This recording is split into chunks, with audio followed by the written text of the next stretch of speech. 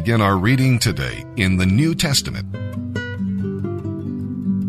November 3rd, Hebrews chapter 5, verses 1 through 14.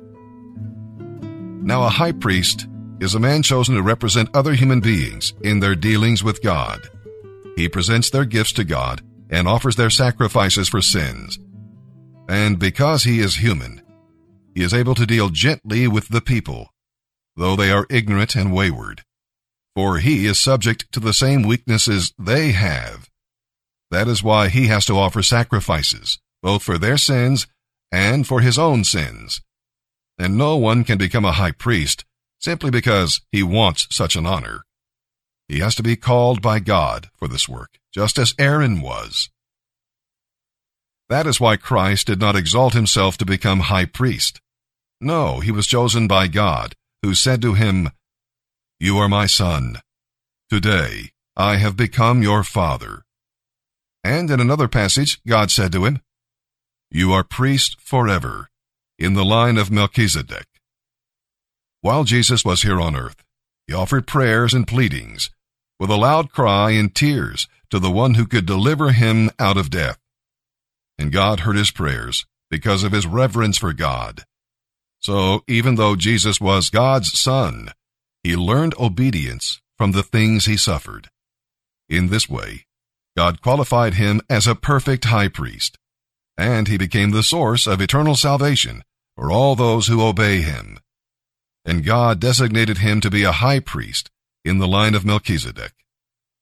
There is so much more we would like to say about this, but you don't seem to listen, so it's hard to make you understand. You have been Christians a long time now, and you ought to be teaching others. Instead, you need someone to teach you again the basic things a beginner must learn about the Scriptures. You are like babies who drink only milk and cannot eat solid food. And a person who is living on milk isn't very far along in the Christian life and doesn't know much about doing what is right. Solid food is for those who are mature, who have trained themselves to recognize the difference between right and wrong and then do what is right. The sun doesn't shine every day. The storms will come. There are times when the nights will be long and dark and you will be alone. There will be times when the darkness seems to consume everything. But don't let it consume you. Sometimes you're barely making any progress. Sometimes you're barely making any progress at all. And that tough situation is making you want to stop. And what you eventually learn is you can't stop. When you're going through tough situations, you got to take that next step.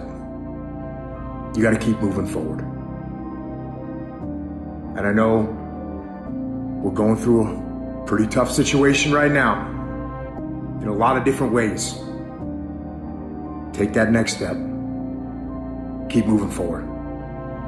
And the only way to overcome the challenges that you face is to start walking. Every day, get up, take that step, and start walking. Even in the darkest times, even in the strongest storms, even when the sun is blotted out and the world is falling apart, the darkness cannot extinguish your light. You, your will, your determination, no matter what is happening, no matter how hard the fight is, as long as you keep fighting, you win. Only surrender is defeat. Only quitting is the end. Because the darkness only wins if you let it. Do not let the darkness win. Fight. Fight on. To fight against the darkness is to win. So fight on. Life is full of pain. It's everywhere. The pain of defeat, the pain of being disappointed, the pain of losing, the pain of failure, the pain of being criticized, the pain of not being liked, the pain. That's called life. But guess what? There's no gain without pain. There's going to be things that go on that are out of your control. The worst thing you can do is let something that's out of your control you. Get control of yourself, get control of your emotions. Don't get angry, don't get frustrated.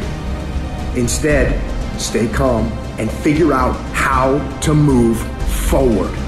You are closer than what you think. You close, and the devil done told you, just get a divorce. You close, hold on. You close. You about to drop out. You gone too far now. You ain't got but 2 credits. Hold on. You 3 kids in. You can't quit now. Hold on. But this is my 6th time taking it. You gonna pass on the 7th. Hold on. But you better get something from all that hell you've been through. I'm talking to somebody. You ought to get excited. You are 100 yards away. You are 100 yards away. You can see it in the distance. You can see it in the distance. You close, boo. Don't give up now. You close, my brother. Hold on.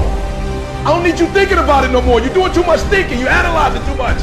You talking yourself out of it. I don't know if this gonna work. I tried and it didn't work. I just need you to keep moving. I need you to make up in your mind that the only way you can lose is if you quit. And I just need you to keep going.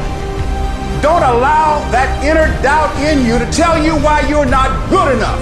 You ignore that inner voice and all of the external voices. Don't judge the possibilities for what you can do based upon the circumstances, because the circumstances won't determine who you are.